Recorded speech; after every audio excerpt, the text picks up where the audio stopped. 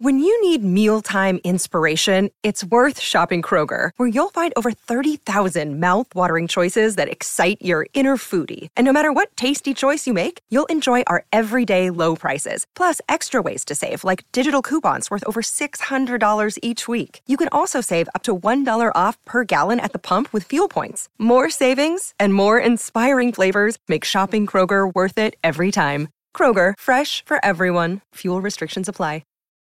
It's just after dawn on April the 17th, 1975. We're in Phnom Penh, capital of the Southeast Asian state of Cambodia. All across the city, crowds of young men, dressed in all black, swarm through the streets. They have a steely look in their eyes, and AK-47s slung over their shoulders. These men are rebel fighters. For years, operating out of their jungle bases, they've battled to overthrow the government. But now their enemy has finally succumbed. The Prime Minister, Lon Nol, has fled the country for Hawaii. Government troops have thrown down their guns and raised white flags of surrender. Until recently, Phnom Penh was a thriving commercial city. But of late, life has been desperate. At the height of the war between the rebels and Lon Nol's government, weeks of shelling destroyed whole neighborhoods, many of them slum districts. Food has been in pitifully short supply. The hospitals have largely ceased to function. The arrival of these black-clad soldiers brings an unearthly calm, a sense of hope. Could this really be the merciful end of 8 bloody years of conflict?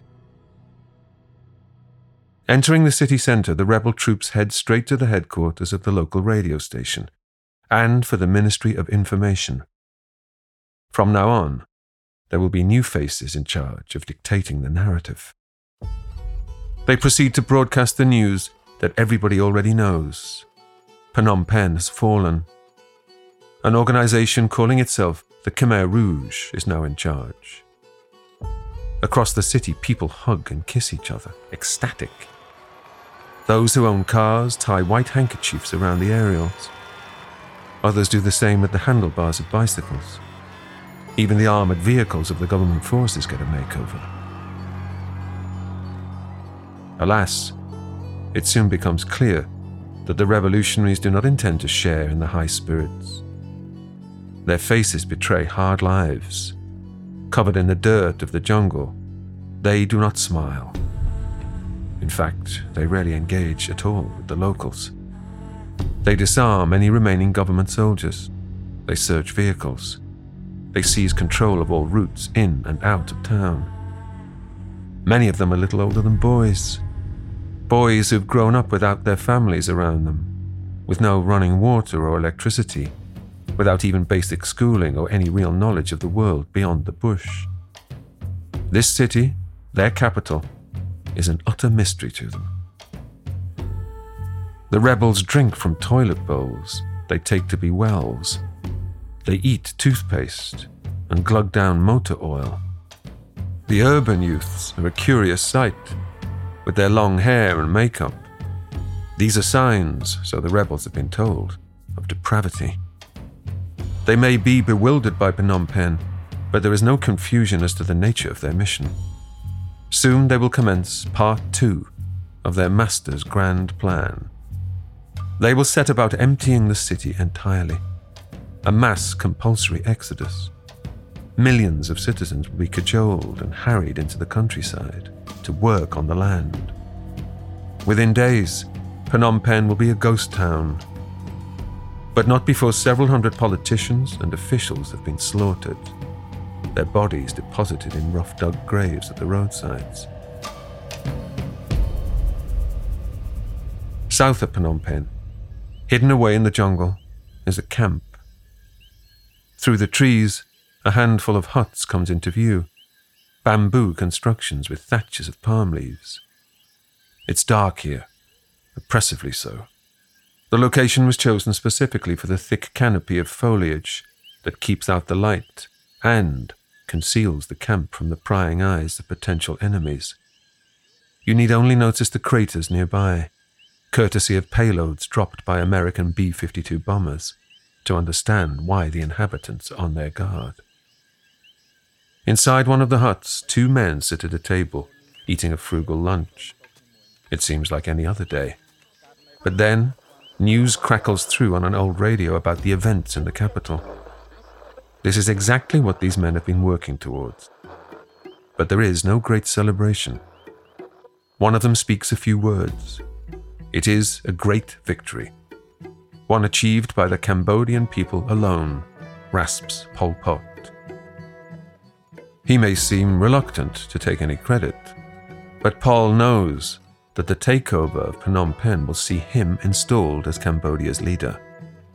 This date will be recorded by his followers as the first day of Year Zero, Cambodia's supposed new beginning.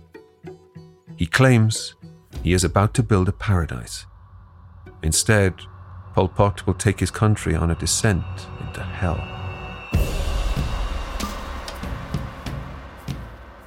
Cambodia today is many people's idea of heaven on earth, a beautiful, spiritual, laid-back country tucked away in Southeast Asia. But in the 1970s, it was a netherworld of death and despair.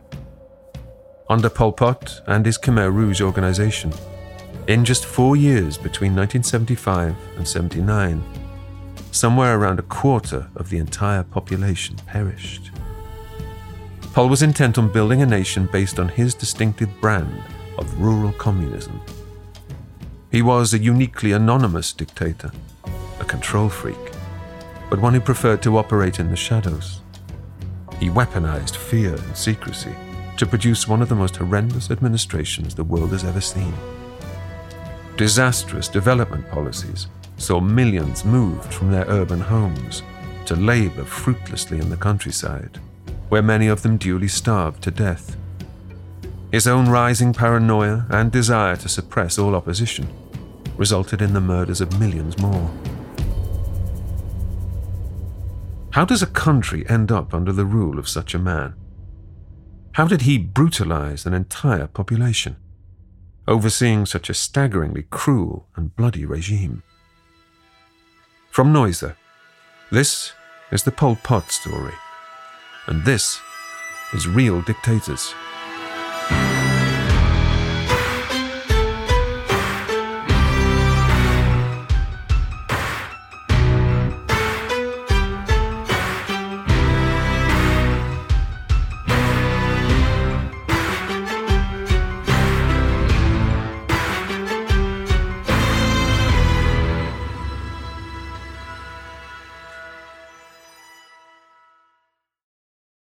This episode is brought to you by Reese's Peanut Butter Cups.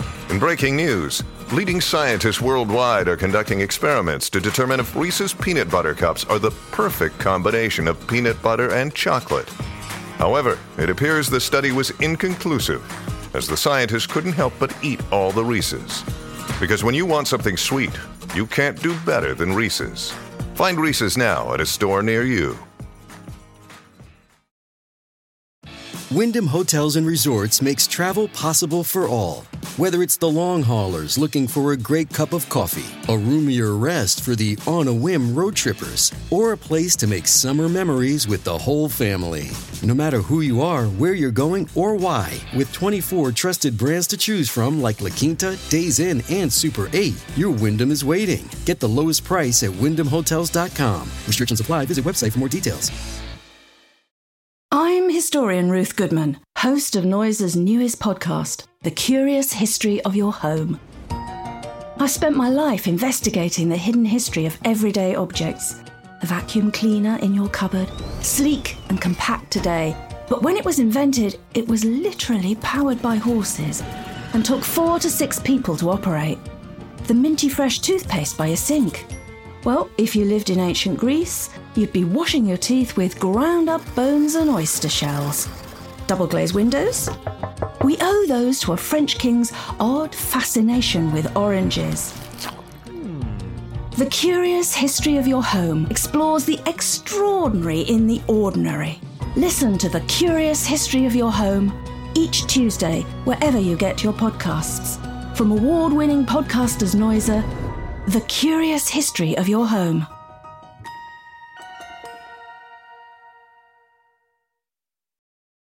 Let's travel back 50 years from the fall of Phnom Penh to the year 1925. In the northeast of Cambodia, the small village of Prek Subov sits nestled on the banks of the river Sen. It's an idyllic scene. Butterflies carry on the breeze, fluttering between the morning glories and lotus blossoms that colour this landscape. On the river, fishermen stand at the sterns of their flat-bottomed canoes, navigating with single oars as they string their nets ready for the day's catch. The locals live in simple wooden houses built on stilts to keep them dry above the waterline. Life is governed by a mixture of Buddhist belief and homespun spirituality. A bad growing season means going hungry, but that is rarely a problem in this village. Rice grows abundantly in the paddy fields that stretch as far as the eye can see. Sometimes when the water level is high, hunters climb on the backs of buffalo and go in search of wild boar to spear and then cook. This is the world into which Salot Sa is born. He will become infamous to the world under the alias of Pol Pot. He will later claim to have endured the hardships of a poor peasant background, but in fact, his is a particularly comfortable upbringing. His father owns some 50 acres of rice paddy. The harvests are so bountiful that he employs local labourers to help bring it all in. The family home is by some distance the largest residence in the area. Sa's family also enjoys the benefits of being well connected. They have enviable ties to the king, who heads the country from his court in Phnom Penh.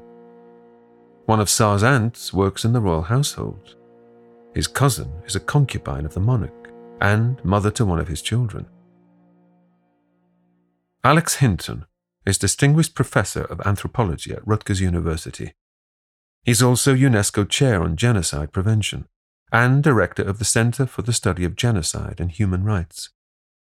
So he came from a peasant background in one sense, but it was a relatively wealthy, connected peasant background.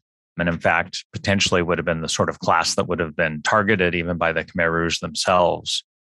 He had connections to the royal family. And so even though he was in the countryside, he was connected. He was cosmopolitan. In contrast to some of the other Khmer Rouge leaders, he definitely had more advantages. And I think that sort of dual perspective influenced him in many different ways. He told journalists that his family had been impoverished at that time. But again, that was to his advantage to claim the poorer your family, the better it was in terms of the purity of your class consciousness. For all his privilege, Salot Sa grows up in a country that is not its own master. Since 1863, Cambodia has been part of French Indochina, a region that also comprises modern-day Laos and parts of China and Vietnam. Cambodia's subservience to a foreign overlord is a bitter pill to swallow for a people with their own history as a powerful imperial nation. Cambodia's golden age was the period of the Khmer Empire, which prospered from the 10th to the 14th century. Named after the Khmer people, the predominant indigenous ethnic group in Cambodia, at its peak, this Hindu-Buddhist realm ruled a swathe of Southeast Asia twice as big as the contemporary Byzantine Empire. The beating heart of this empire was its capital, Angkor. For a while, it was the largest city in the world. To this day, it remains famous for its awe-inspiring temple complex, Angkor Wat. But after the collapse of the Khmer Empire in the 15th century, Cambodia's decline was steep.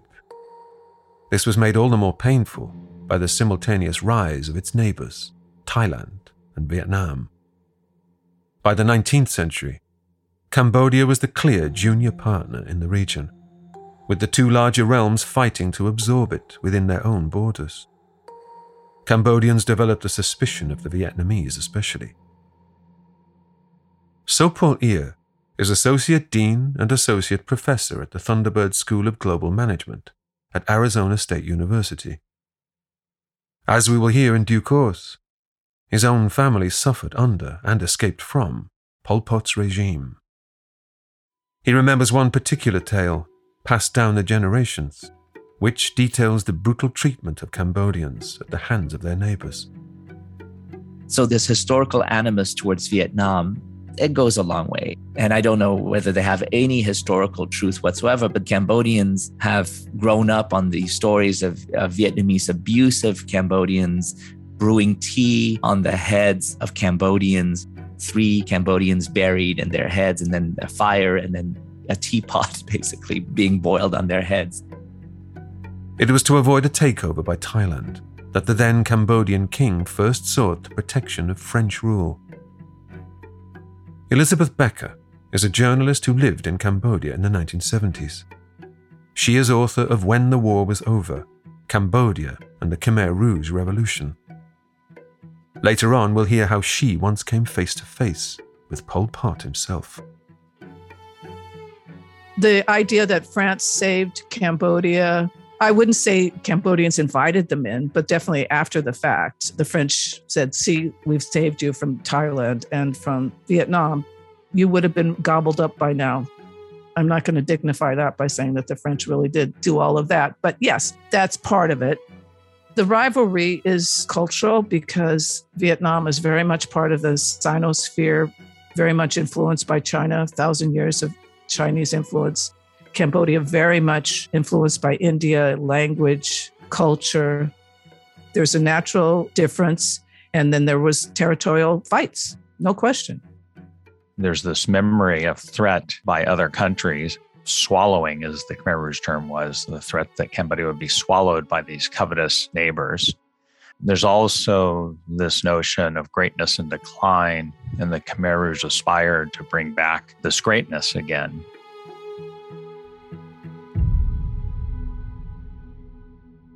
In 1934, when Salot Sar is around 9 years old, the price of rice rockets up.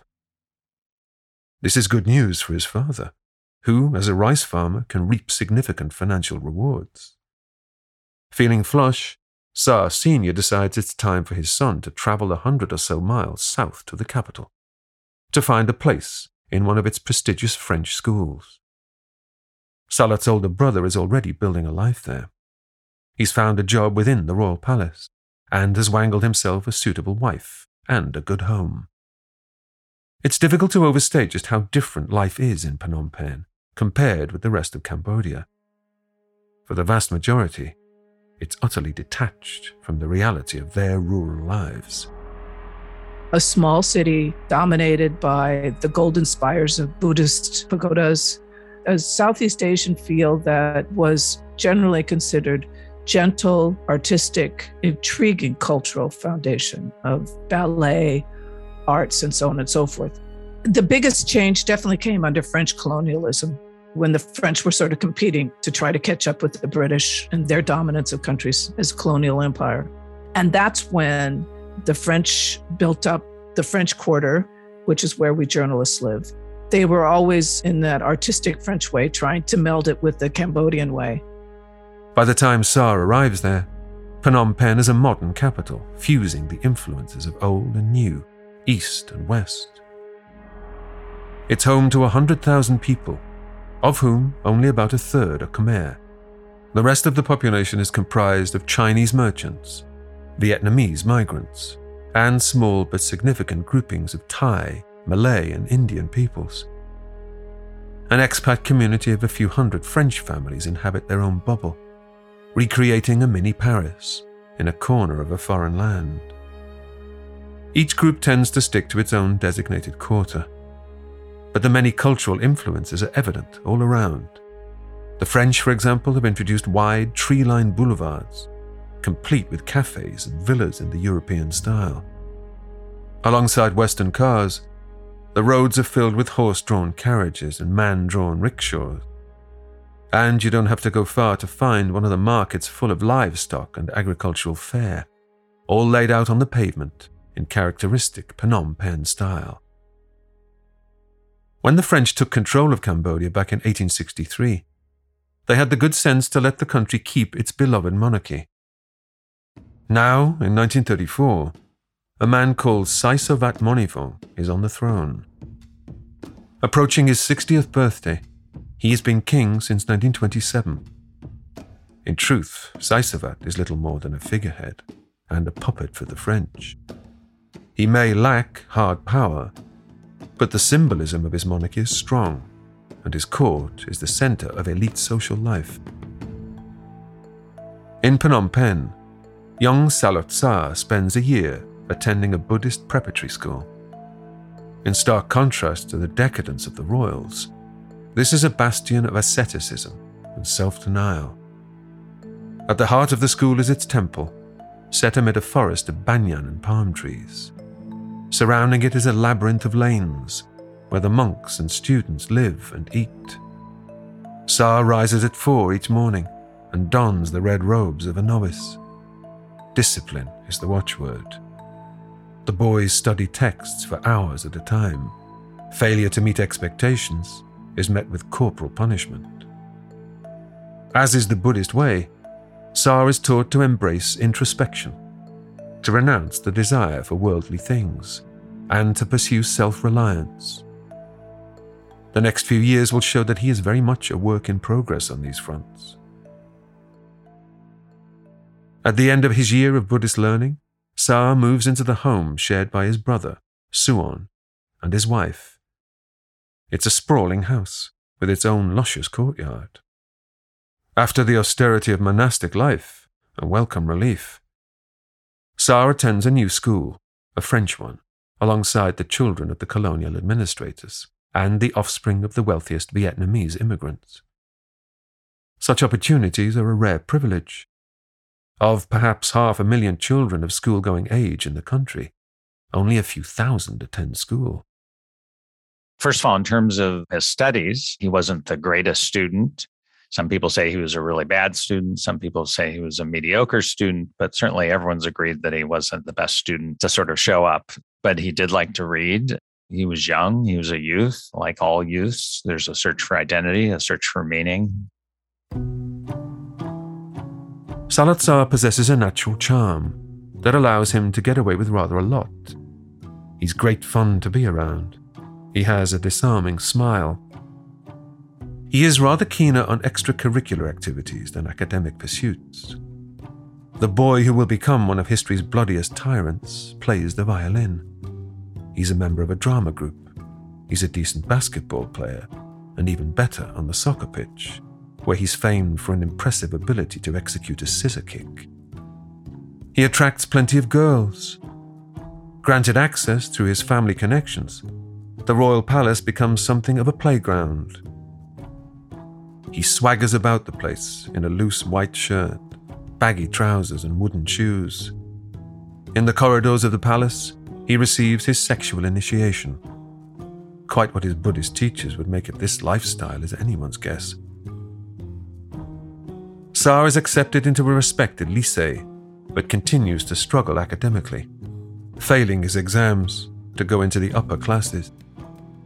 By 1948, at the age of 23, the prospect of an academic career is gone.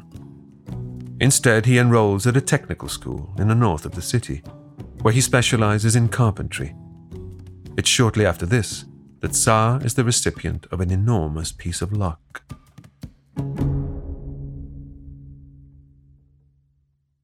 His school puts up for grabs 5 scholarships to study engineering in Paris. As poorer students drop out of the running, Sa is one of the few left standing. He secures his spot. He is set to become one of just 250 or so Cambodians to study overseas since the beginning of the 20th century. It's a chance to broaden his horizons and reclaim his place among the elite. While the adolescent Salot Sa was living it up in the capital, things have been moving quickly on Cambodia's political scene. Let's scroll back a few years to July 1940. Europe is in the early salvos of the Second World War. Most significantly for Cambodia, much of France has fallen to Nazi Germany. It's now in the hands of Marshal Pétain, an old warhorse, fiercely right-wing and well into his 9th decade, whose rule is dependent on his collaboration with Berlin. In Asia, these events present an opportunity to Germany's ally, Imperial Japan. With France itself under German occupation, its hold on faraway Indochina is much weakened. On September the 22nd, 1940, the Japanese strike. Their troops flood into the region, sparking 5 days of chaotic battles. 140,000 soldiers swiftly gain a foothold in northern Indochina. It's several months before Tokyo orders its men further south, into Cambodian territory. In late July 1941, waved through by the bedraggled French, some 8,000 invaders breeze into Phnom Penh and seize control of the city. French officials are allowed to retain their posts. Rule remains nominally in the hands of Paris, but there is no doubt who is really calling the shots. As of this year, 1941, there is a new king on the Cambodian throne. Following the death of King Monivong, his 19-year-old grandson has ascended. Norodom Sihanouk is his name. He will go on to play a pivotal role in the life of Cambodia and in the career of a certain Pol Pot. King Sihanouk, as he is now known, is a keen painter and jazz musician. Later he'll become a huge fan of Elvis Presley and even direct several movies. In fact, as the Japanese march through Cambodia, he is busy studying the arts over in Vietnam.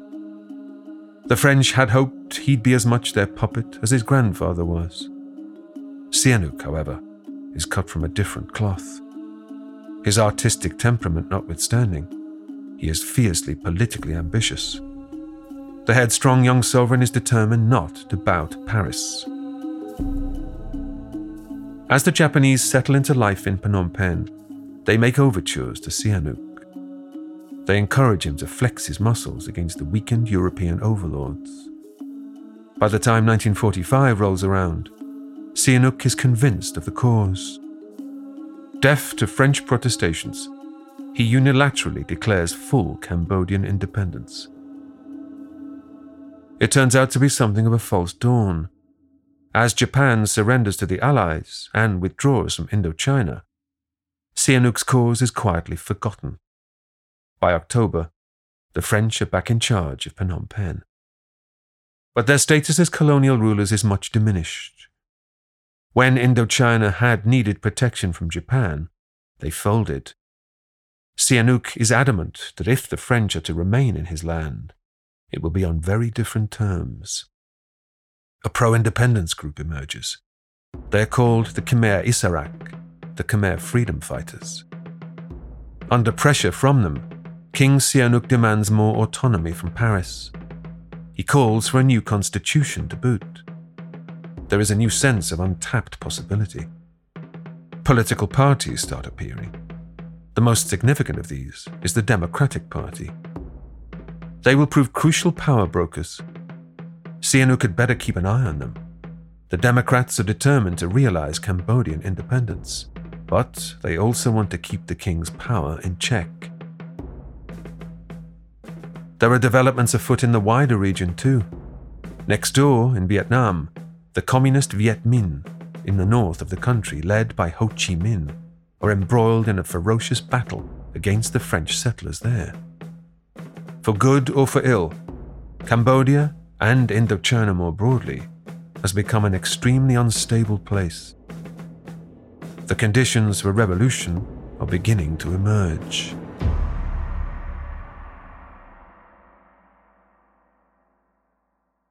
It's 4 years after the Second World War, in August 1949, by the time Salotsar begins his long journey to study in France. His country's political dramas are of nothing more than a passing interest, as he looks forward to his European adventure. Sar's odyssey begins with a trip to Vietnam and a stop-off in Saigon.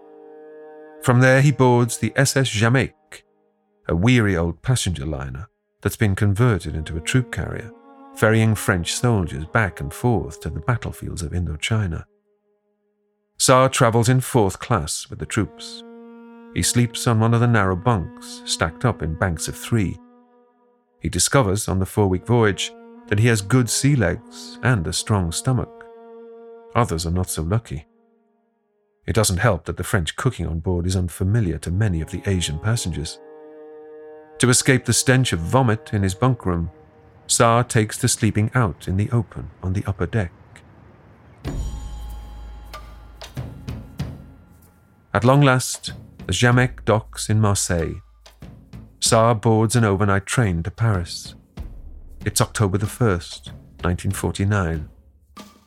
At this very moment, 5,000 miles away, a man called Mao Zedong steps up to a microphone on a stage in Tiananmen Square, Beijing. To the gathered masses, he proclaims the People's Republic of China.